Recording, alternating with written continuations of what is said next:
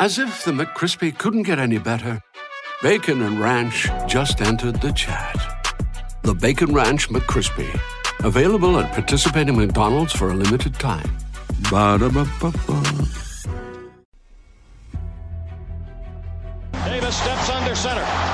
Gibson and McClendon behind him. Davis with motion by Richard. Will give the ball to McClendon. He leaps. Oh, he doesn't get in. He fumbled the football. Carolina holds. The game is over. And Carolina has won the game. Finley to throw. Over the middle, intercepted. Wolford again. Wolford the other way. At the 30, the 40. Wolford to midfield. Miles Wolford with the pick. The Heels on the doorstep of an enormous victory. Left side of the line. Hood standing to Williams is right. Williams gonna throw. One-on-one. Davis has it. Touchdown. Carolina wins. Carolina is the Coastal Division champion. Bernard fields it at the 26. Heading to the far side. Gio at the 35. Gio, he's at the 50. No, he's not. Yes, he is. Gio is gonna take it for a touchdown. Are you kidding me? Connor Barth for the possible win. Snap, spot, kick away, high enough, long enough. It's good! It's good! Carolina has won the game on a 42-yard field goal by freshman Connor Barth. Good gosh, dirty. This is the Heel Tough Blog Podcast. Hey guys, and welcome to another edition of the Heel Tough Blog Podcast. It's your host, Anthony Pagnotta, with you guys as always. And we are back. I am back by myself today to update you on what is going on in Tar Heel Spring Camp. We're going to break down some of the storylines. Mack Brown really talking about some of the biggest questions that are currently surfacing around the team. So we're going to dive into those. We have some of our own, and we're going to go position group by position group and look at some of those biggest questions and try to find some answers. I'll tell you what I think ultimately the answers will be for the Tar Heels, or what they have to do to find those answers throughout the rest of spring practice, as well as when they dive into fall camp. We also have to tell you about an injury to one of the Tar Heels edge rushers. How big of an impact does it have? And also, it's a guy that helps Carolina out a little bit at the linebacker spot in the linebacking core. So how does Carolina replace what he is going to leave behind? And then before we get out of here, we have to go to the future Tar Heels, or possible future Tar Heels, and something about the former Tar Heels. We'll have to talk about Jaden Davis. He announced his top 5. He is going to commit next Friday at 1:30 p.m. So we're going to tell you whether or not the Tar Heels actually have a chance to land his commitment. And then we also will talk about Carolina hosting their pro day on Monday. 4 former Tar Heels will be in action fully. Another former Tar Heel is going to work out as well, but is going to be limited due to an injury. So we'll tell you all about that and the chances that we think these guys have to get drafted in late April. So let's dive right into it. And as I mentioned, we'll start with the injury that Carolina suffered. And this was announced on Tuesday, that defensive end, edge rusher, linebacker, a guy that kind of did everything for Carolina this past year when he was on the field, granted in limited snaps. Malachi Hamrick is going to be out for the season. Now, the football program did not officially determine that he is out for the year. They just said that he is likely out for the year. And look, while it seems like, there could be a chance with that phrasing that he does come back, there is at least the knowledge that he is going to be out for a significant period of time. It is listed as a non-contact lower body injury, so you can imagine that it is something rather severe. It will involve surgery, and this is a tough blow for Carolina. Look, it's not a guy that was probably going to end up starting. There's a reason why they brought in Amari Gaynor, and I think a lot of Tar Heel fans are really encouraged by some of the early notes that we've heard about him. But this is still a guy that probably would have had a pretty significant role this season as a rotational guy. He was, working to put on the weight in the offseason. He was also a guy that provided some depth at linebacker, as I was saying when we came in. So this is going to be one that Carolina is going to have to try to find multiple people to help fill the role that is left behind by him. And when you look at the edge rusher spot, look, normally you would say, well, a guy that played 81 snaps last year kind of split his time between edge and linebacker. How significant of a loss is that?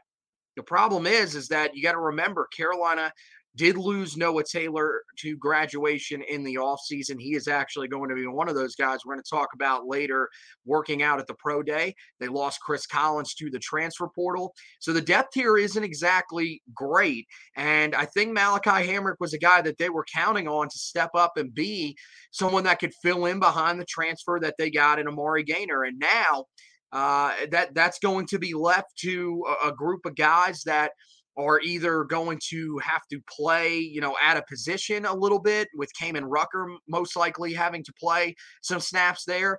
Not that Kaimon Rucker can't handle playing there, but you don't really love having to drop him into coverage, especially with, Mack Brown saying that he's been probably the most consistent guy up front along the defensive line. You want him to be able to get after the quarterback, but if you end up having to play him a jack, there will be times where he will be having to drop into coverage against running backs, sometimes maybe even tight ends, with the way that the Carolina system under Gene Chizik has worked. So, that's probably going to be one of your plans. You'll have to find somebody else in those snaps to step up and play that power end spot, which could mean that you'll see more of Jahvaree Ritzie out there. Jahvaree Ritzie was a guy that really thrived inside as the season went along, and the hope was that Carolina would be able to play him maybe a little bit more inside. At least from my perspective, the hope was that they would be able to use him more out of the defensive tackle spot as opposed to having to put him at that power end spot. The other solution would be for Carolina to really put a lot of trust early into some of the young, inexperienced edge rushers. And look, Hamrick wasn't exactly the most experienced guy either, but you're talking about Gabe Stevens, a guy that's a third-year player. He is a sophomore, but he was redshirted his first year recovering from injury. He was not utilized at all last year on special teams or defensively. He has not taken a snap in his college career, and yet he is going to be one of the guys that may get some extra reps there. Or you then have to turn to the two true freshmen guys that are a little bit undersized, that have to put on weight. Jabron Harvey, who is a four-star prospect. Same thing with Tyler Thompson, but both guys really need that off-season workout program. They've been in it. But the thing is are they going to be able to put on enough weight? Are they going to be able to develop enough physically to be able to handle playing a big role for this team? That's a question that I think we're still going to have to sort of wait and see on. I'm not sure that that answer today. And, hopefully they're able to figure that out here over, the second half of spring camp. This is an area where I wouldn't rule out Carolina potentially going back into the transfer portal and looking to bring in more help if they don't feel confident with what they have seen there. But I think with that option to move Kaimon Rucker out there on certain snaps and allow somebody else to step up at the power end spot, look, Carolina's recruited the defensive line, especially the edge rushers, pretty well. They brought in some guys that you would feel like eventually would wake up and be able to have some sort of effect. I think the guy that you're really hoping in those types of situations steps up and allows you to be able to play Rucker out there is Des Evans when he returns back to being a full participant in practice, which hasn't happened just yet. He's still limited right now, but it shouldn't be too much longer before he is back out there in a full capacity. And when that does happen, you would hope that he is finally able to, reach that potential that he had coming in and allow Kaimon Rucker to be able to move around a little bit and help this team out in other areas where they need him. As I mentioned, though, it's not just the edge rusher position that Carolina is affected by with Hamrick's departure. It is also the linebacking core. He played there a little bit last year. You'll remember, especially early in the season for Carolina, he played there, rotating in behind Power Echols and Cedric Gray as needed. Carolina was likely going to have to bank on him there again this year because, look, the only guy that it feels like the staff is really all that confident in playing in a rotational role there this year is Sebastian Cheeks. And he barely played last year. He got injured early in the season, didn't really play on special teams because of that, and didn't play at all on the defensive side of the football. So it's going to be a pretty significant uphill climb for him, even to make sure that he is ready to go if he, for some reason, has to play a significant role. But Carolina's got to be prepared for that possibility because, look, Carolina's avoided some of these injuries the last few years at the linebacking spot. We saw last year there were times where you had Cedric Gray, Power Echols have to exit the game for even just a few snaps, and Carolina was kind of left scrambling. So they have to be able to find some guys that they can trust there. You know, Randy Caldwell, Deuce Caldwell, he's a guy that played a little bit sparingly last year in garbage time. They're hoping that he can develop. He's had a little bit more time to build his frame up, and if he can prove that he can handle playing there, I wouldn't doubt if Carolina uses him. And then you've got 3 freshman linebackers. Now, the problem is that all 3 of these guys, true freshmen, and one of these guys not coming in until the summer. That is Caleb Lavalley, who's the highest rated of the 3 linebackers that Carolina landed in this class. Amari Campbell, Michael Short, both guys are already in camp with the team, but both of those guys were looked at when they were coming in as developmental guys. So this is going to be a bit of a challenge for Carolina. As I mentioned with the edge rusher spot, that could be an area where Carolina potentially looks to go into the transfer portal. I would not rule that out at all at the linebacker spot, especially if they exit spring practice feeling like they have way more questions than answers. They could look to go to the transfer portal and find at least one guy that can help them there to provide a little depth. I think that's the biggest thing to realize here is that if Carolina does go back into the transfer portal at either one of those spots, they are not going to be looking for starters. They're going to be looking for guys that can help them depth-wise. So it's not like they are going out there and having to find someone that's going to play an extremely significant role right out of the gate. It would just be another body that can help them there. Maybe someone that has just a little bit of experience just in case there are injuries that force Carolina's hand there a little bit. But ultimately, the young guys, they have their chance to step up in the second half of spring practice as we are closing in on that. Carolina, as I mentioned earlier, hosted their first open practice of the spring on Saturday. It was their first scrimmage of the season. So Carolina, making their way through spring practice after returning from spring break.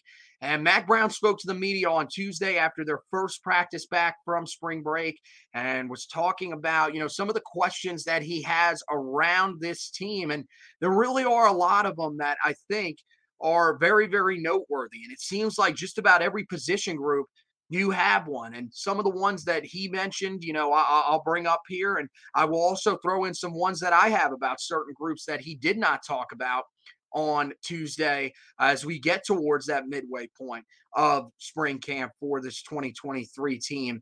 And it started at quarterback. Mack Brown was talking about the backup quarterback job. And look, Carolina's got their starting quarterback set in Drake Maye. A lot of people yesterday that were at the scrimmage said that Drake looked really, really good. But the question is, who's going to emerge behind him? Because last year, Jacoby Criswell was there waiting in the wings if Carolina needed him. And we know the way that Drake Maye played early in the season. He did take a couple of hits late in the year. The offensive line starts to struggle a little bit. A lot of pressure on him. And you're hoping that you don't have to come to a situation where you have to play somebody at that quarterback position besides Drake Maye this year, but you never really know. And so the question there is which of the 3 options there ends up emerging as the backup quarterback. Tad Hudson, the true freshman from Huff High School in Cornelius, North Carolina, is there with the team. He has been in spring practice, but it's really down to him, Jefferson Boaz, who is the a guy that's been on the roster for a few years now as a holdover, and you also have Connor Harrell, the second-year guy out of the state of Alabama. He was the third-string quarterback in most people's minds. Last year was the guy that was still in the quarterback competition, at least from what Mack Brown said, late into the spring, and actually was the first guy to take snaps last year in the spring game. And, that it looks like he would be the guy you would project to win that backup quarterback job. But Mack Brown didn't seem to symbolize that is actually what has happened so far. He basically, the way he talked, it was that there still is a bit of a battle that is going on there, but that Connor Harrell is the guy that is taking the majority of the snaps for Carolina as the number 2 quarterback. And so we'll see. I would be shocked if it's anybody besides Connor Harrell. Again, I was not able to attend the spring practice, unfortunately, due to work. But just from looking at some of the clips that I saw and knowing that he has taken the majority of the quarterback 2 snaps so far here in the spring, I would be shocked if it is not Connor Harrell that is the backup quarterback when this team takes the field in the fall. He definitely brings that skill set. Remember that coming out of high school, his pro comparison was to Sam Howell. He's a guy that really fits, this system very, very well, and was a guy that was probably hurt more than just about anybody else that Carolina has on their roster by the fact that he wasn't able to get out to all these camps because he was, being recruited during a cycle that was heavily impacted by COVID.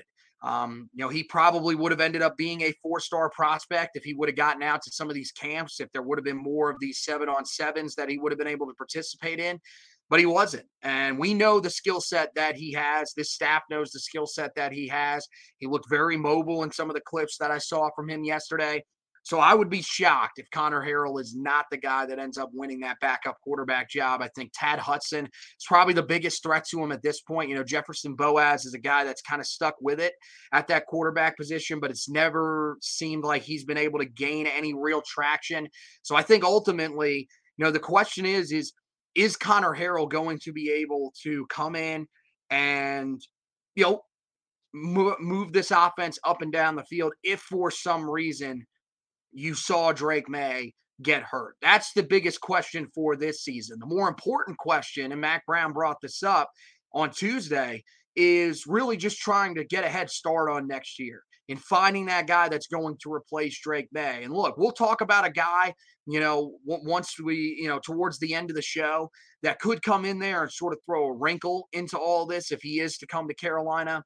But ultimately, I think Connor Harrell has to be, the favorite to win that job if he does end up winning this backup quarterback job, as we would expect. Again, Tad Hudson is going to be fighting him. It's one of those situations as well that, we've seen with multiple backup quarterbacks here in recent memory, where just because you win the backup quarterback job does not mean that you're automatically going to be handed the starting job next year. But I think the important thing for Carolina is to go ahead and get a head start on that with the help of, one of the analysts that was brought in. Mack Brown mentioned this when he was hired, Clyde Christensen, when he was brought in. One of the things, along with helping Drake Maye, that he wanted Clyde Christensen to help them do was to find that next quarterback and sort of, fine tune with the help, the way that assistants have to do it, which Mack Brown talked about. And I agree with him 100%, having to basically do it through offensive coordinator Chip Lindsey or another one of the coaches on the staff, because he can't directly talk to these guys. Another great ruling by the NCAA that you can be in the same room as somebody, you can be talking about them, but you have to talk through somebody else as if this is a relationship where you are arguing with your significant other, and you have a mediator, one of your friends or something like that in between them, and you basically talk through them like your children. But yes, this is what the NCAA wants. No idea why, but here we are. And so Clyde Christensen, one of the things that Mack Brown wanted him to do is help him find that next quarterback.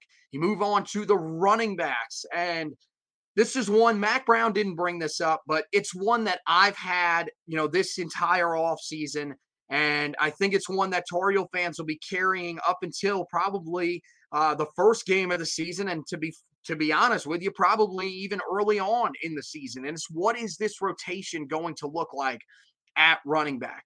One of the more interesting moves of the offseason. And at the time when, they sort of announced that he was making this move, you felt like this is probably a good thing for Carolina. British Brooks coming back for a 7th season. Carolina has him in the backfield. They have Elijah Green, who basically became what British Brooks was late in the year for Carolina, even to a bigger extent in 2021. This past year, he was really, really good down the stretch of the season, found the end zone 8 times, ran for over 500 yards. And a lot of people probably look at him as the favorite to win the starting job. But Carolina is going to allow for another battle here because you have him. You have British Brooks, who did what he did at the end of the 2021 season. You have Omarion Hampton, who started last year in the first game of the year and did some really good things early on. You also bring in, you have George Pettaway, who, showed some really good things with his speed late in the season, especially returning the football.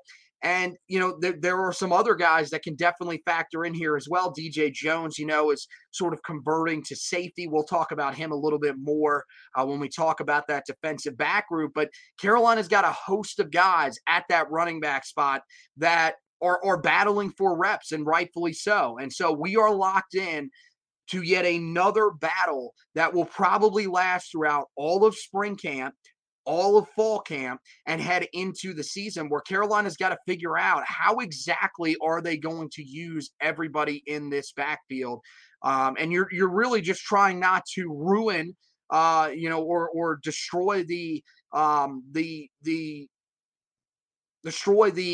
rhythm of the offense. That's ultimately what you're trying to do. So I think that's going to be crucial for Carolina to figure out. Larry Porter's got a tough job on his hands when it comes to that, because there are so many guys that have contributed to you so far in your time here, especially last year. So I think this is going to be one of the bigger challenges for Carolina on the offensive side of the football. Don't get me wrong. It's a great challenge to have.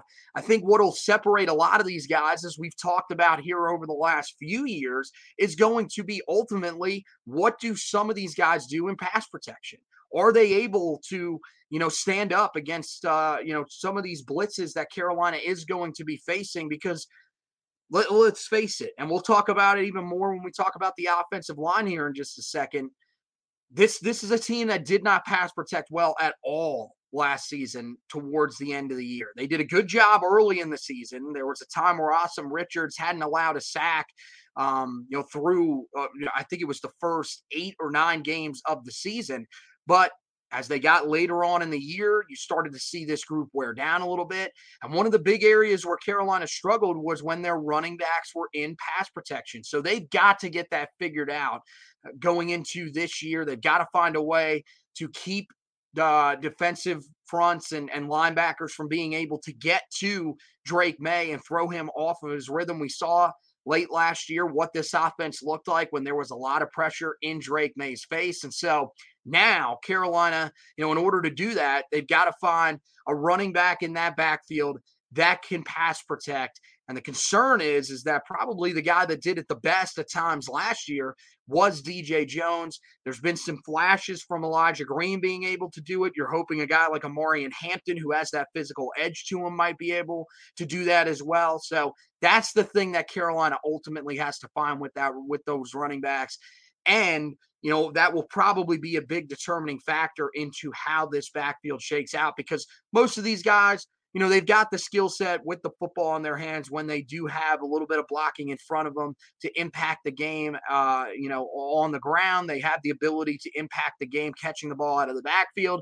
It ultimately comes down to how they pass protect. You go out to the wide receiver spot, and this is one of those questions that I think, a lot of people had coming into the year, but Mack Brown shed some light on it. And I think with the job that they did in the transfer portal, there's not really much concern. And really, it's what does this wide receiver group look like without Josh Downs and Antoine Green? And I think at this point, The answer probably is that it'll look a little different. You'll lose a guy in Josh Downs who's going to go, either at the top of the second round or possibly even sneak into the later part of the first round on the first night of the draft. That's going to hurt a little bit. There's no doubt about it. But you are going to have a wide receiving core that is going to probably rank up there with some of the best in the ACC once again this season. And the guy that's been bragged about a lot so far, and you saw him show up a little bit on some of those reels and highlights from yesterday's practice if you weren't out there,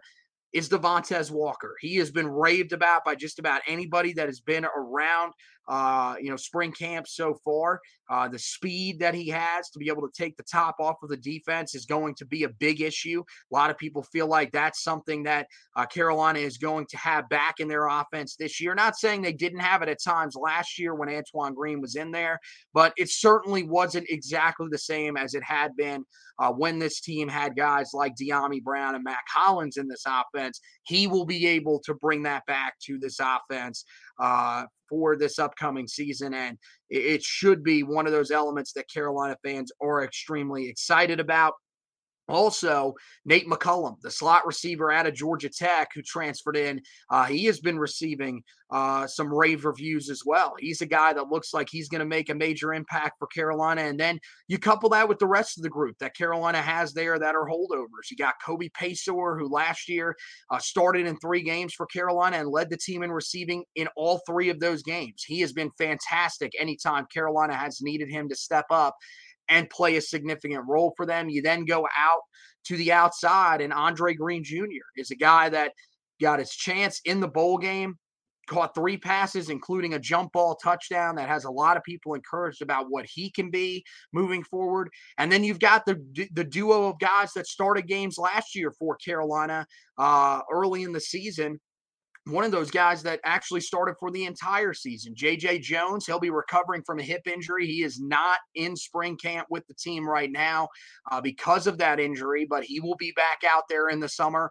And then you also have Gavin Blackwell, who started a few games early in the year, did some good things, but with all the guys that eventually returned with Downs and Green, it was hard for him really to find playing time, but he's a guy that's going to still be in the fold for Carolina as well. So you're talking about a wide receiving core that, because of the way that Lonnie Galloway has recruited, because of the way that he has developed guys, you have to feel pretty confident with this Carolina wide receiving group as a whole. And then when you add in the transfers and the type of guys that they brought in, a guy in McCollum who, last year probably would have been near 1,000 yards if he was playing in an offense that better suited the passing game. Remember, at Georgia Tech, still trying to transition through all of, the Paul Johnson era, triple option stuff that as of right now still has a pretty strong hold on, the construction of that roster and everything like that. And then you're also talking about, a guy in Devontae Walker that almost put up 1,000 yards at Kent State. And you wonder if he was in an offense with a quarterback like Drake May, just how crazy his season could have been last year. So it's going to be interesting to keep an eye on these wide receivers and see just how talented this group actually is when they take the field to start the season. The tight end group, biggest question there, not really a significant one, I don't think, and I think it's showing from Mack Brown's comments, is what do they do without John Lilly in there? John Lilly had done such a fantastic job with this group, especially last year. You saw, Bryson Nesbitt take a significant step forward, most receiving yards for Carolina in a season since Eric Ebron was on campus. And now the question is, can Freddie Kitchens build off of that? He was brought in, of course, as the tight ends coach earlier this offseason, and it looks like that is the case. I think Carolina has a great opportunity when it comes to this tight end group to have another big season. You've got all three guys back that were major contributors a year ago. You would expect Nesbitt will be around the same area of production, if not even more, because, of course, he was banged up in the middle of the season. That definitely limited him a little bit down the stretch. And then you've got Kamari Morales, who actually has caught the most touchdowns of any Tar Heel tight end in their career with 10 so far. You would imagine he's going to be a big threat in that in the red zone once again this year, especially with that being a focus of this Tar Heel offense this year. And then John Copenhaver, you would expect him to take another step forward. I've seen, a lot of the videos of Carolina in some of these run drills. He's been out there in run blocking scenarios, but he's also done some really good things when he's been out there as a receiver. So you would expect that Carolina, they are going to have a lot of 13 personnel that they will be using out there this year, or at least 12 personnel where they are going to have Morales and Copenhaver as the blockers on primary rundowns. So that tight end group still looking like it's going to be very, very formidable. You move down to the offensive line, and Randy Clements has his work cut out for him. There was a time early on last year where it looked like Jack McNeil Jr. had gotten some things figured out with this offensive line. And look, for the most part, they still weren't nearly as bad as the 2021 unit. But the way that they finished the season, the way that Georgia Tech, NC State, and Clemson primarily were able to get pressure on the quarterback is something that Carolina simply cannot allow to happen for a third straight year. And the concern is that the majority of those guys from a year ago are back as a part of this unit this year. Now, they have brought in a couple of, a transfer in Willie Lampkin to help them out down there. And they have brought in a couple of guys, of course, as true freshmen that will be hopefully helping the unit at some point. But this is still a group that is going to be comprised of a lot of the same guys. And so Randy Clements has to get creative with how he ends up utilizing some of these guys. You also need to see what the approach from Chip Lindsey in this offense is going to be. Is this going to be a more run-oriented system like we think it's going to be? Or, as we've heard from Chip Lindsey and from Mack Brown, is this going to be one of those systems that because Drake May is the quarterback, it's going to be more predicated on Drake May, and you're still going to see a pretty pass-heavy attack. Look, modern offenses, very pass-heavy as compared to some of the old-school ones, but at the same time, you really need this team to be able to run the football a little bit more, because I think it serves to the strength of a lot of these guys on the offensive line better than when you go into a scenario, a game where you're throwing the ball 45, 50 times with Drake May. Ultimately, I think this offensive line, you're bringing back Corey Gaynor, who's going to anchor this team in the middle. You're hoping that, he did some good things last year, but you're hoping that he can step up and really do some great things this year and be a guy that can pass protect even a little bit better than he did a year ago. The biggest question mark is at left tackle. It looks like William Barnes is going to be your starting left tackle, which I think is very, very interesting. The fact that they think that is their best five, I think really tells you about the concern that Tar Heel fans should have when it comes to the development of the younger guys there in that room, primarily a guy like Zach Rice, who I tabbed, and I think a lot of people tabbed as the guy that would take over at that left tackle spot. As of right now, it looks like that is not going to be the case. It doesn't even look like they are sharing reps there. It looks like it is going to be William Barnes, and that's going to be a significant step up for William Barnes. You're going to need him to play incredibly well and well above the level that he did last year at the guard spot. And look, maybe he's a guy that thrives a little bit better at the tackle spot than he did at that right guard spot, considering the fact that he allowed as much pressure as he did there late in the year. But that's going to be really, really interesting and something to monitor here as we go throughout the rest of spring practice. I'll be interested to check that out when the Tar Heels play their spring game on April 15th.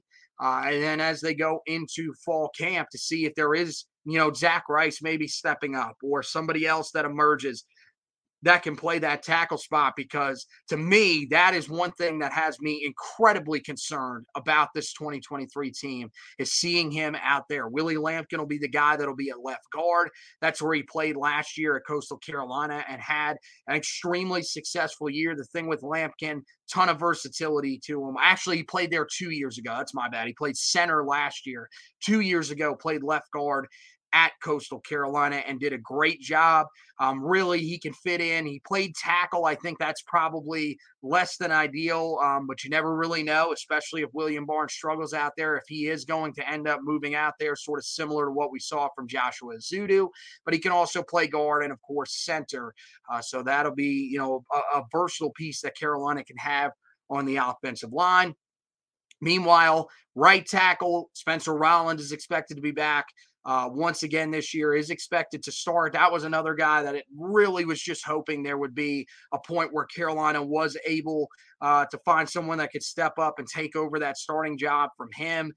You saw some inconsistencies from him last year. And look, at this point, I think it's just you're hoping that he takes a step forward. But you really do just have to wonder, is he a guy that it has the ability to play at this level? He's a guy that comes from the Ivy League. That's a significant step up, even more so, I think, than, coming up from some of these other FCS schools, considering the fact that, he did miss an entire year due to COVID when the Ivy League shut down completely. So, coming to Carolina, he had only played in 20 games at the Ivy League level. So, Carolina, I think that's one of the things they have to do. Keep an eye on the rest of this group and see if there are other guys that emerge. But for right now, your focus needs to be on trying to get Spencer Rolland, trying to get William Barnes ready to go at those tackle spots as best you can. And at this point, really just holding on and praying. That's all you can do, because this offensive line unit, probably the unit I'm most frustrated with at this point. That's something where you really hope that other guys would step up, but it just doesn't seem like there is the development that there needs to be there. And to be honest, maybe I shouldn't be all that mad. It should make some sense that group does look the way that it does, considering the fact that, when you look at it, Carolina has had 3 offensive line coaches within the span of a little over a year. Remember, Stacy Searles last year left right before the first day of spring practice. And so since then, you had to bring in Jack McNeil Jr. He had to learn on the fly, so they weren't really able to develop under Jack McNeil early last year. And then, of course, you then had to go in and replace him after he left with Phil Longo right after the conclusion of the conference championship game. So now Carolina, 3rd offensive line coach in that span. Randy Clements, a guy who's done a really good job at developing guys over the past few years. Well, now you're going to have to use him and find a way to learn on the fly under him. Probably means you're going to be stuck with some of these veteran guys out there, but they have to be able to take a step forward. The other guy that I did not mention there, Jonathan Adorno, looks like he is set to start at the right guard position for Carolina. But again, you're hoping that at some point when they get into fall camp, other guys are able to step up. Move over to the defensive side of the ball, and you look at that defensive line. This is a unit that, it's so simple with this unit. You just have to be better. You have to be able to get after the quarterback. You have to be able to win the line of scrimmage more often and slow down some of these run games. And that's something that Mack Brown talked about, and we'll talk about here in just a little bit, which is ultimately the biggest question about this team is the physicality. But, when you look at this defensive line unit, it's a group of guys that are incredibly talented. You look at their rankings coming out of high school. This is the position where Carolina has probably recruited the best, maybe outside of quarterback. And to be honest with you, you could even make the case that they've done a better job of recruiting this position. That's one of the main reasons Tim Cross is still here, is the fact that he recruited as well as he did and that he developed the relationships that he did with some of these guys along the defensive front.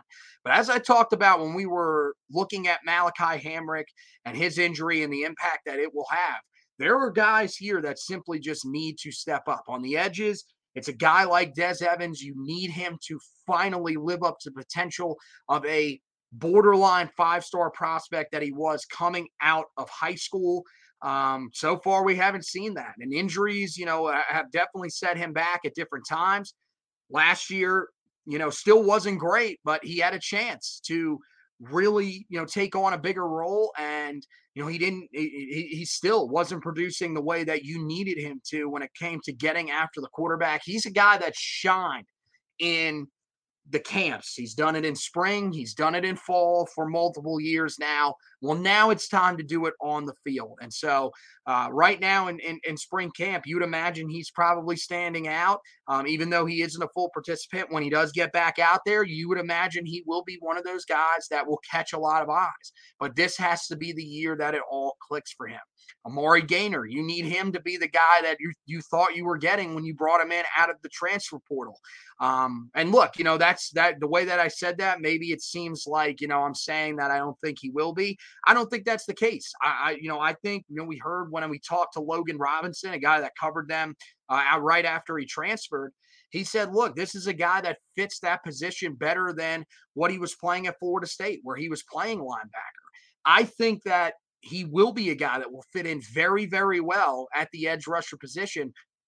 And I really do think that Carolina is trusting him this year to be that guy that can finally create a little bit of havoc off the edge. The thing about Tamon Fox back in, the prior 4 years before last year was there were times where Tamon Fox was incredibly frustrating. He was a guy that would really just have burst where he would look really, really good. He would have those games where he would have 2-3 sacks. He would rack up a lot of production, but then he would go missing for certain stretches. Well, at this point, Carolina would be dying to have something like that on the defensive line. Last year, you had nobody that produced anything for a consistent period of time, maybe outside of Kaimon Rucker. And again, he's still a guy that I think probably fits that mold of what I just talked about there with Tamon Fox, but is doing it as an even more undersized guy that, is still trying to add to that frame and add the physicality that he needs to play that position consistently. So you need Amari Gaynor to be that guy that can get the pressure off the edge. And especially now with Malachi Hamrick out, pretty much it's up to him. It's him and him only. He's going to be playing probably the majority of the snaps. You would expect that he will probably be playing amongst the defensive front the most snaps of anybody. He'll probably be somewhere in the neighborhood of those guys at the linebacker spots with Cedric Gray and Power Echols in terms of how many reps he will have to play this year because of the fact that they do not have any other proven guys right now at the edge rusher position that can help him out unless they do move Kaimon Rucker out there on certain snaps. So that's what they're looking at on the edges. And then when you go inside, so much disappointment there last year. Myles Murphy was a guy that you expected was going to take a significant step forward last year.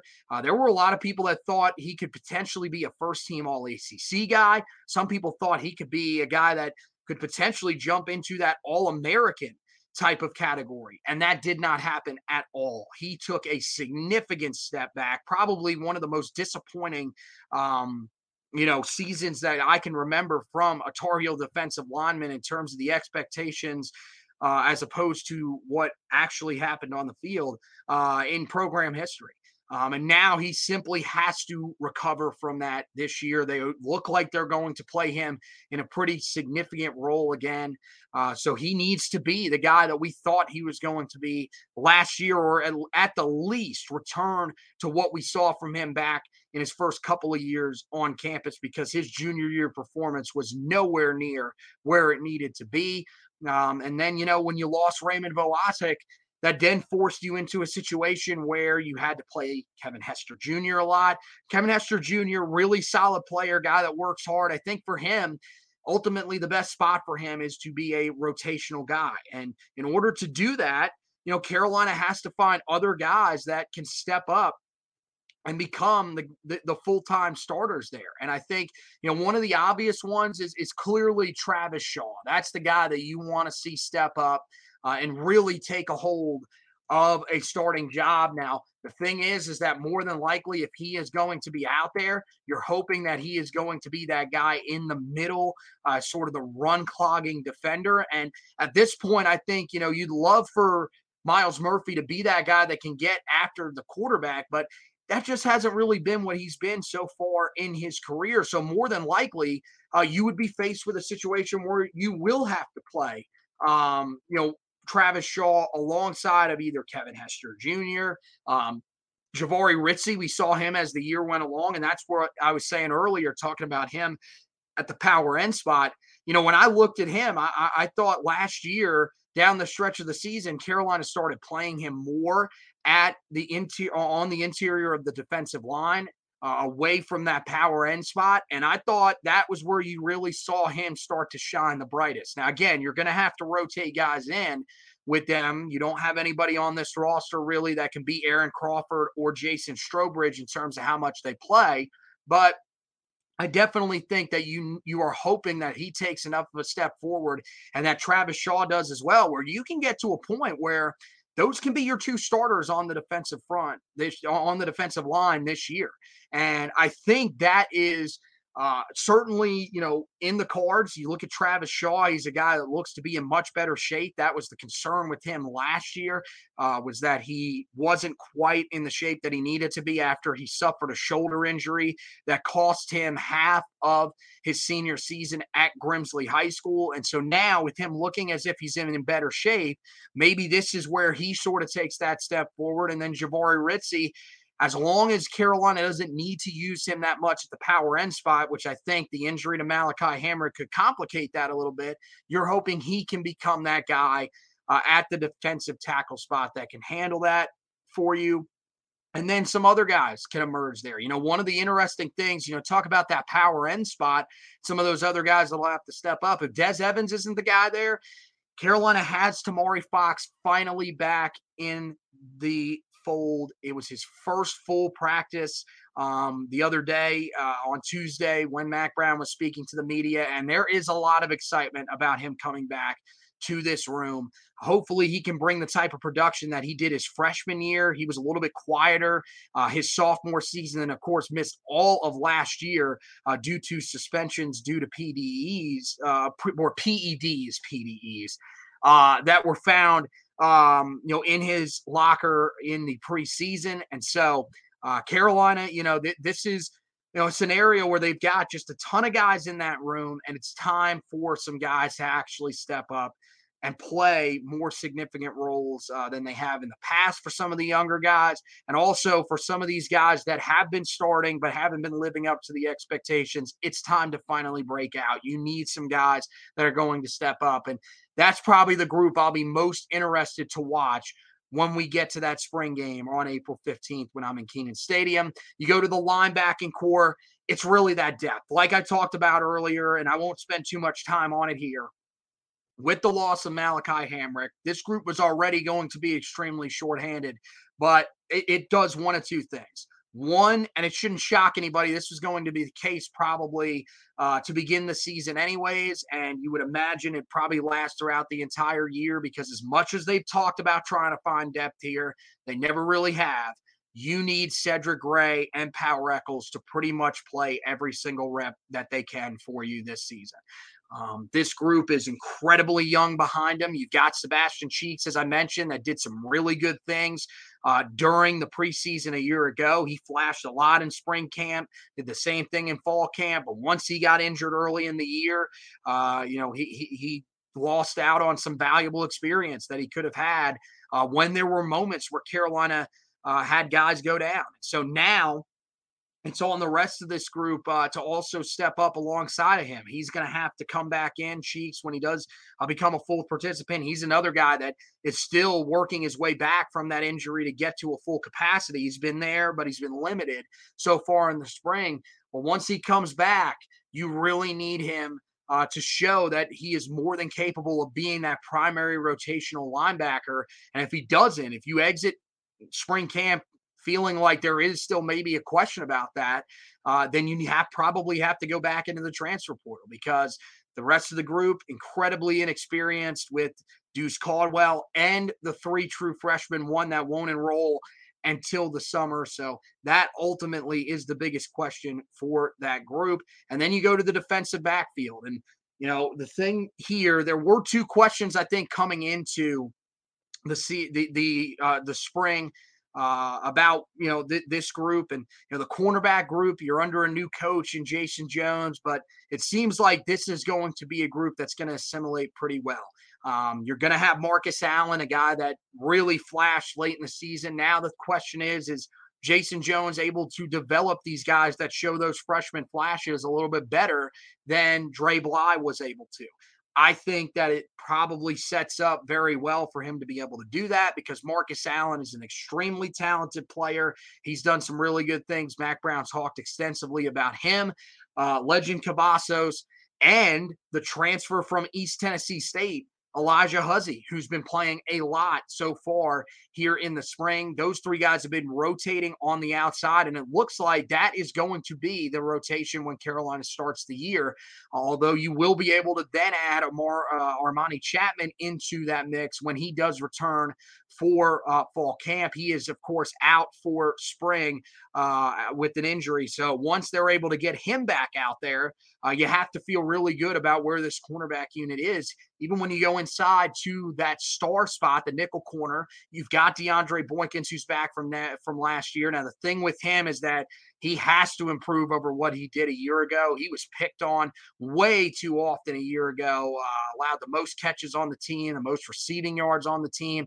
That has to change this upcoming season if he is going to be the long-term guy there. But you have to feel confident with, what you heard from Mack Brown on Tuesday when he talked about DeAndre Hollins, Day Hollins, coming back into the fold. He was a guy that toyed with the idea, actually entered his name at one point into the transfer portal, but then withdrew his name, and he's back. Mack Brown said he's done some really good things. Of course, a valuable special teams member as well. But that is a guy that's really shining so far here in fall camp, or here in spring camp, I should say. Really just want to get really trying to get closer to the season, I guess. I don't really know. But he's definitely a guy that I think Carolina can trust if they need to at some point. And that doesn't even mention a guy in Jaquarius Conley, who's played that nickel spot at a pretty high level each of the first 2 years that he was on campus before, of course, last year suffering an injury that kept him out for the majority of the season. The biggest question, though, does involve the spot where Conley is playing right now, and that is the safety spots. Both of those spots seem to be up for grabs. And the way that Mack Brown talked on Tuesday, he doesn't really seem that confident with this group. And that's the thing that honestly scares me the most about this defense right now. I know that defensive line, the way they played last year, you still have Tim Cross there, but bringing in Ted Monachino is really a big move for Carolina there. You feel like he's going to be able to aid and at least help this team take somewhat of that quantum leap, as he called it, during his pressure on Tuesday this upcoming season. I think the concern is, can you find guys on the back end of that defense that are able to do what the safeties the last few years have not been able to do, and that's limit those big plays. You haven't seen guys that have been able to rotate over the top and help these corners when they've been in trouble. You've seen guys, even when they've been in single coverage, that have struggled a lot, and part of that's due to injuries. There's been guys that could have been back there helping them, like Conley last year, who haven't been out there. But you really just need guys to step up and play better than they have these last few years. And so there are some injuries there that have opened the door, unfortunately. I think that might be part of the reason why there are, the concerns with how this group has played in the spring from Mack Brown, as he talked about on Tuesday. And that's, Will Hardy and Giovanni Biggers both not participating here in the spring. And so that means you have to find other guys that are going to step into those roles. The obvious ones, Jaquarius Conley, who played the safety spot a couple years ago and did some good things back there, wasn't nearly as as flawless as he was at the nickel spot, and ultimately they ended up moving him back to that nickel spot back in 2021 at one point. But you would expect he's going to be right in the middle of that fray. Don Chapman is a veteran guy that is going to probably be counted on at some point this season. It could be early on in the year. It could be later in the year as we go along. But as we've seen each of the last few years, there is a point where Carolina seems to have to use him. Derek Allen, the transfer from Georgia Tech, a former 4-star prospect at the safety position, more of an in-the-box safety, but that's an area that Carolina still needs a little bit of help at. You would expect he could get a significant look there, especially with all the injuries that Carolina is dealing with. And then you talk about a guy that converted over from the running back spot that Carolina, is going to give a look at the safety spot. Mack Brown said it a few weeks ago when he was talking about him. DJ Jones is a guy that's made that conversion, and this is really his first time that he is getting a look in the defensive backfield. Didn't even really do this during high school. He was pretty much just a running back. I remember going and watching him play for Pine Forest High School in his senior year, and he was exclusively on the field on the offensive side of the football. So this is going to be a significant learning curve for him. But I think this really speaks volumes to where Mack Brown feels like this unit is at right now. They have a long, long way to go, and they really, really need to step up and, find a way to gain a little bit of momentum with this position group, because it feels like these last couple of years, they've just been floating guys out there, hoping that it would, something would stick. But at this point, nothing has really worked for this unit. You've seen guys struggle consistently. I think Will Hardy showed some nice flashes late last year. But I think outside of him, there are still question marks about just about everybody else on this unit. Jaquarius Conley, I think the biggest thing with him is probably health, but everybody else, it's really about their play, and are they going to be able to be consistent enough to play on that back end? And so that's going to be one of the other big things that Carolina has to get figured out here in spring camp and as they carry over into fall camp. Now, ultimately, the biggest question when it comes to this Tar Heel team that we have to talk about, that Mack Brown mentioned on Tuesday, is the physicality, the physical nature of this team. Are they going to be able to finally play with the level of physicality that people have noticed they haven't been playing with for a while? Mack Brown says that the narrative around this team that he has heard from opposing coaches and everything like that, just from talking to some of them, is that, hey, this is a team that is soft. They don't play physical at the point of attack, and they are a team that you can slow down easily in the red zone. And it really focuses on the run games. It starts on the defensive side of the football, where Carolina has not been able to stop the run. These were Mack Brown's words himself. Hasn't been able to stop it in 4 years since he's come back. Well, Mack, hasn't been 4 years, brother. It's been since Butch Davis was on campus. This unit has to be able to find a way to be more consistent against the run, especially when it matters. You've seen some physical teams that have just pushed this Carolina defensive front around. And I think that's really where it all starts. You can say as much as you want about the linebackers, about the secondary when it comes to the run game, but ultimately it needs to be on those guys up front. They have to start winning some of those battles and not getting pushed around so easily, putting pressure on the back seven, back six to be able to make the tackles every single time. And so that's going to be a big challenge for Carolina here as they go throughout spring and fall camp. The other area that they have to get a little bit better is in the red zone, as we mentioned, on the offensive side of the football. And that really is where the running game, the physicality of the running game has to show up. And it didn't late last year. There were so many instances, especially in that 4-game losing streak, where this team just was not able to run the football the way they needed to in the red zone. Prior to that 4-game stretch at the end of the year, they were one of the best red zone offenses in the entire country. And the way that they finished was a complete disaster. You saw it put a lot of pressure on the special teams unit. And as we've seen multiple times with this special teams unit here in the past, especially the place kicking game, Carolina's special teams units have come up short. And it did again last year. It's on this offense to become better in the red zone. And the best way to do that is to be able to run the ball, be physical at the point of attack. Your offensive line has to win up front. They did not do that down the stretch, and they need to be able to do that this year. They have to strip themselves of that soft mantra. That is something that just has been, it's been with this program. It was there late in the Larry Fedora era. I think the only reason that it wasn't there earlier in the Larry Fedora era in the first couple of years was because you still had Butch Davis guys there. But this has been an issue for Carolina football for the better part of the last decade, and they have to be able to wipe that out, and it has to start now. Gene Chizik was a guy that talked about that last year when he came in as the team's defensive coordinator. Well, now that has to start showing up. And so for Carolina, I think that's going to be one of the keys on both sides of the ball that this staff has to be pushing throughout the rest of spring camp and throughout fall camp. The other area on the offensive side of the ball where Carolina has to, they have to look at themselves and they have to reevaluate is when it comes to the run game and their patience with it.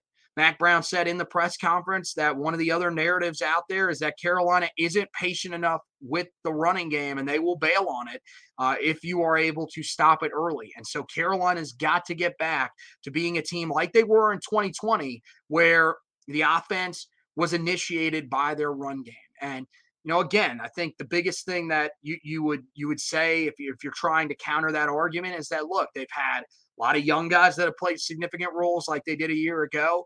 Some guys that were playing significant roles at that time got banged up.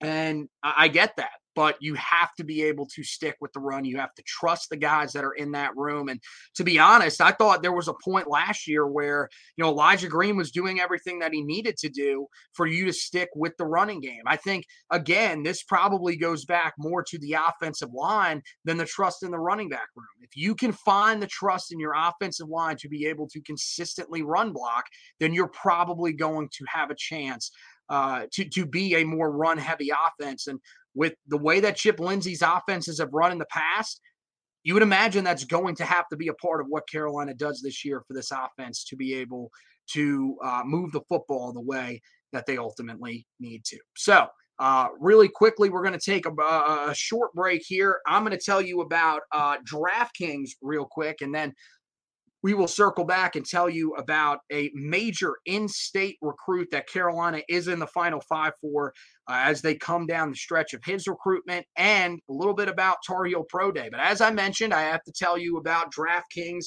Sportsbook. The biggest tournament in college basketball is underway, and the action is just getting started on DraftKings Sportsbook, one of America's top-rated sportsbook apps.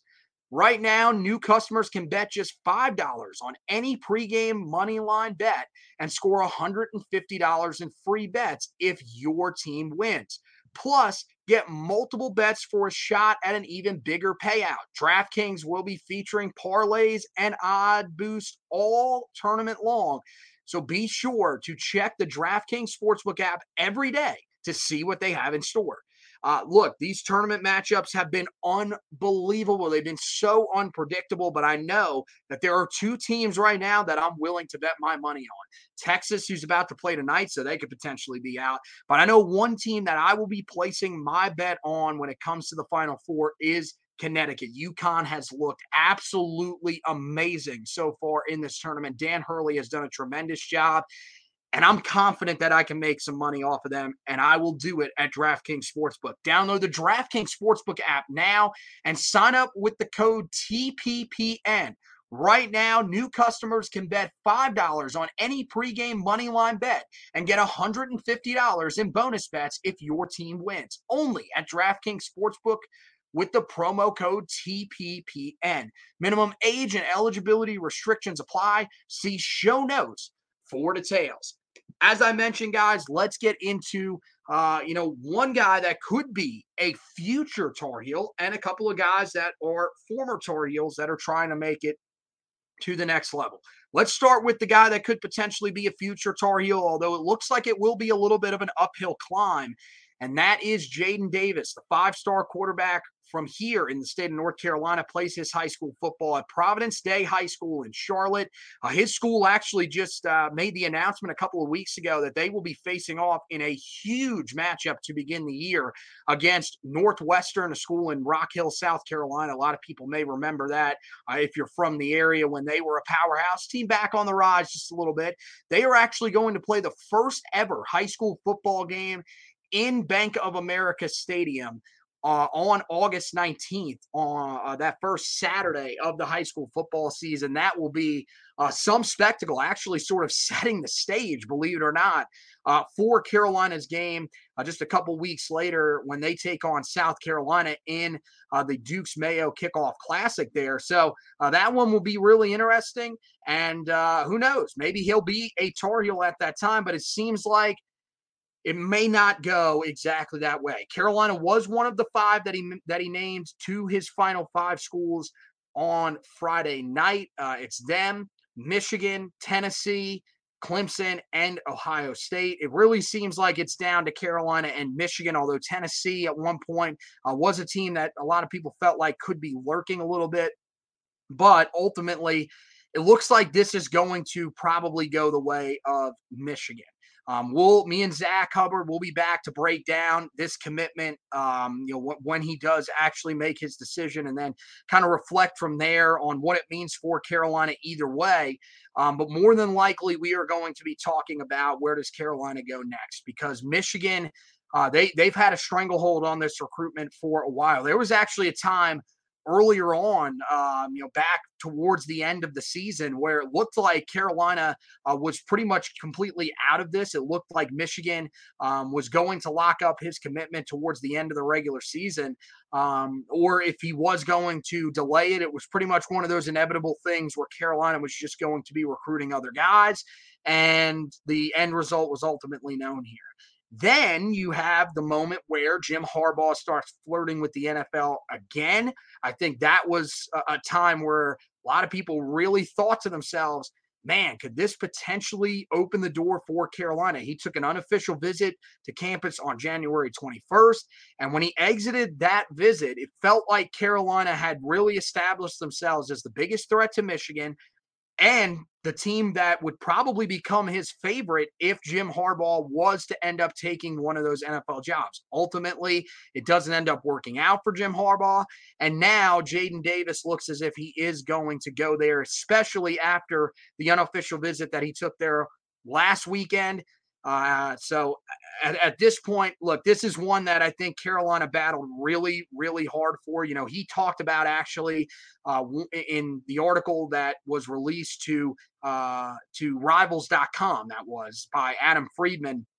He said that, for Carolina, it's definitely something he's thought about putting on for the home state, as he put it. That sounded probably a little bit less hip than he said it at the time when he was doing the interview.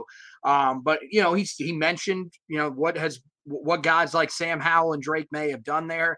But I just think, probably you'd imagine NIL is involved in some way. The fact that Michigan has been in back-to-back college football playoffs, you'd imagine that is probably why he feels like he can go to Michigan and accomplish bigger things than he can at Carolina. And so ultimately, it looks like Carolina will be turning their attention to some of the other guys that they have in the 2024 class, that they've offered to this point. There are 2 guys I think that stick out.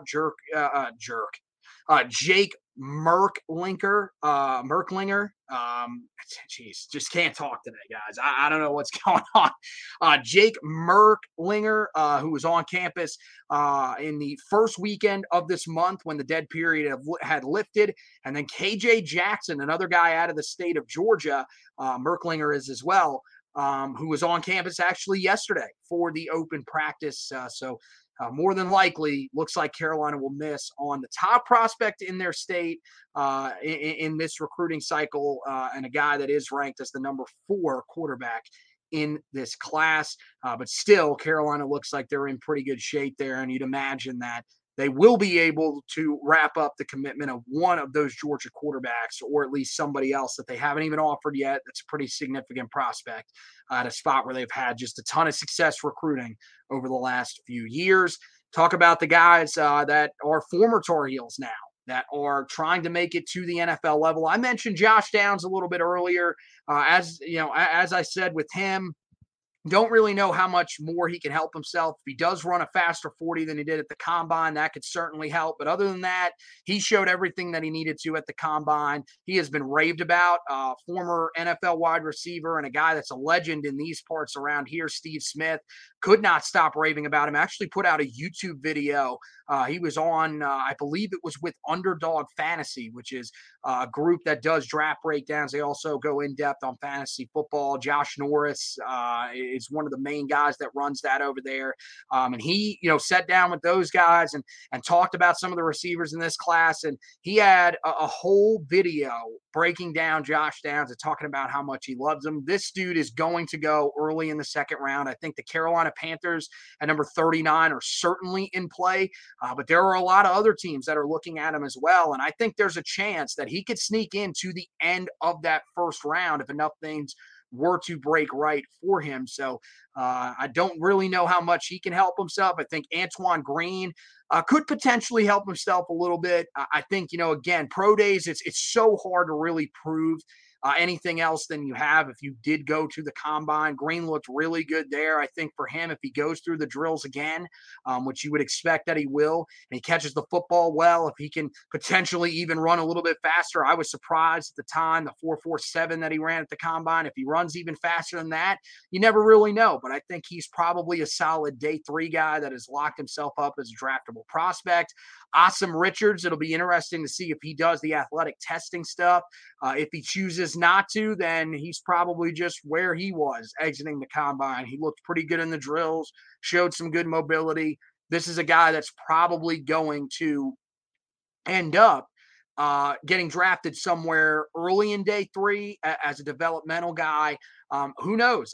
Last year we thought Joshua Zudu was a guy that was probably going to be in day 3 of the draft. He ended up going in the late 3rd round in day 2. So this could be another one of those guys, especially with the flexibility that he showed at the Senior Bowl, being able to move inside to guard. So I would not be shocked if he is a guy that is higher on some people's boards than the draft experts, and you never really know where he could end up. But I think guaranteed he is probably going to be selected in the first 2 rounds of day 3 of the NFL draft. And then you get to Raymond Vohasek. He will be going through all the drills. He has a ton of work to do. I have not seen him on a single NFL draft board to this point. I think there is still a chance that he could potentially get drafted, or at least to me, probably not drafted. I should take that back. I'd be stunned if he gets drafted. There is still a chance that he could end up in a camp, especially because, the last 2 years he's been sort of beleaguered by injuries. There might be people that have seen his tape prior to that and think that there is some potential there with him. But ultimately, if he is able to go out there, put up some good testing numbers and do some good things in the drill, maybe he at least catches someone's eye enough for them to be able to bring him in for the summer and at least get him maybe on the roster for training camp. That would be a huge step for him. Noah Taylor, kind of in a weird spot for him. The USFL, he did get drafted by the New Orleans Breakers. Don't know if he's going to be able to participate with that team this year because of the injury that he suffered, because he's still not going to be able to do the on-field drills tomorrow. The only drill he'll be able to do is the bench press, and he is going to do that. This will really be yet another chance for him to just talk to some of these scouts and everything like that and try to get his name on their radar for them to potentially bring him in to training camp. That's probably what he's aiming for at this point. If he would have been able to get out there and do these drills, maybe he ends up playing in the USFL here in the spring. But I think now the fact that he still is not going to be able to get out there and participate in any of these athletic drills due to the knee injury that he suffered in the middle of last season, it means he probably is going to be stuck having to, just be satisfied with a camp invite, get his name out there, and potentially find himself on a roster, into the preseason and hope he can shine there. for a team at the NFL level. So that is going to wrap it up for this edition of the Heel Tough Blog podcast. Guys, make sure you head over to the website, HeelToughBlog.com. Football side of things, it has been still a little bit quiet, but I've had you covered on everything that you need to know. I have an article on the website that goes a little bit more in depth into those questions that Mack Brown was asking on Tuesday and how those questions are surrounding this team as they go throughout the rest of spring camp and could still be surrounding them as they go into fall camp. So make sure you check that out. There'll be an article up there right before the commitment of Jaden Davis. I'm going to wait that one out, see if there is anything that potentially changes down the stretch here. I don't think Carolina is going to be able to get him on campus for a last-minute unofficial visit to try to make a last-ditch effort, last-ditch pitch to try to land him. But I will make sure that I have that, guys, that up there for you guys so that you are able to get fully prepared for what could potentially happen when he makes his announcement on Friday at 1:30 p.m. He will do that on SportsCenter. Did not break that down there during his when I was talking about him there just a minute ago. But, yes, it will be 1:30 on Friday on SportsCenter. He will announce his commitment. I'll have you covered on the website with all of that stuff, as well as any other news that comes out. Malachi Hamrick, I go a little bit more in depth. There's an article up there about his injury and who else has to step up. So make sure you check that out. And then on the basketball side of things, guys, that's why I haven't really been able to get on here and do an edition of the podcast in a while. It has just been insanity. There is no other way to put it. You know, Carolina exits the ACC tournament in a way that was very, very unflattering. You were hoping that they would be able to find a way to beat Virginia at least and give themselves a shot at the NCAA tournament. But then you have the moment where Ohio State, they make a run in the Big Ten tournament. It looks like that could potentially become a quad one win. It does for a moment. There was a time on that Saturday where Carolina was in position to have 2 quad one wins and really probably have the tournament committee debating on whether or not they could put him in. But ultimately, they end up losing that quad one win. Carolina misses the tournament. And then you have the issues that everybody had with the team sitting out the NIT tournament.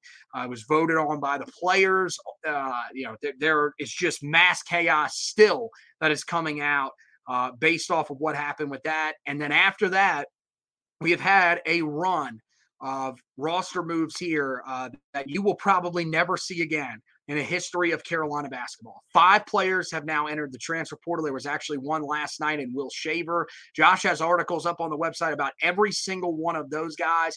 And then you have the guys that have decided to remain on the roster. Armando Bacot is back. RJ Davis is back. Jalen Washington has confirmed that he is back. And there are plenty of guys that have entered the transfer portal elsewhere that Carolina could potentially take a look at. There are some rumors coming out that Carolina could potentially be seriously looking at some of the guys that are there. They've already hosted an in-home visit with Nicholas Timberlake, a guy that is a transfer from Towson. He is now going to take an official visit to Chapel Hill here in the near future. So a lot of stuff going on around Tar Heel basketball, and me and Josh have you covered on the website with everything that is going on. Again, HeelToughBlog.com to find all of that. So that once again wraps it up for this edition of the podcast. Make sure you guys rate, review, and subscribe to the podcast wherever you listen to your podcast. And since we're back on video, guys, make sure that you head over to the YouTube page. That's going to be the best place to watch these videos. YouTube, just search Heel Tough Blog, find our page, and make sure when you are there that you do smash that subscribe button. We are trying to grow that page as quickly as we possibly can, and we can only do it with the help of you guys. So once again, thank you. That wraps it up for this edition. Want to thank you guys for watching and listening, and as always, go Tar Heels.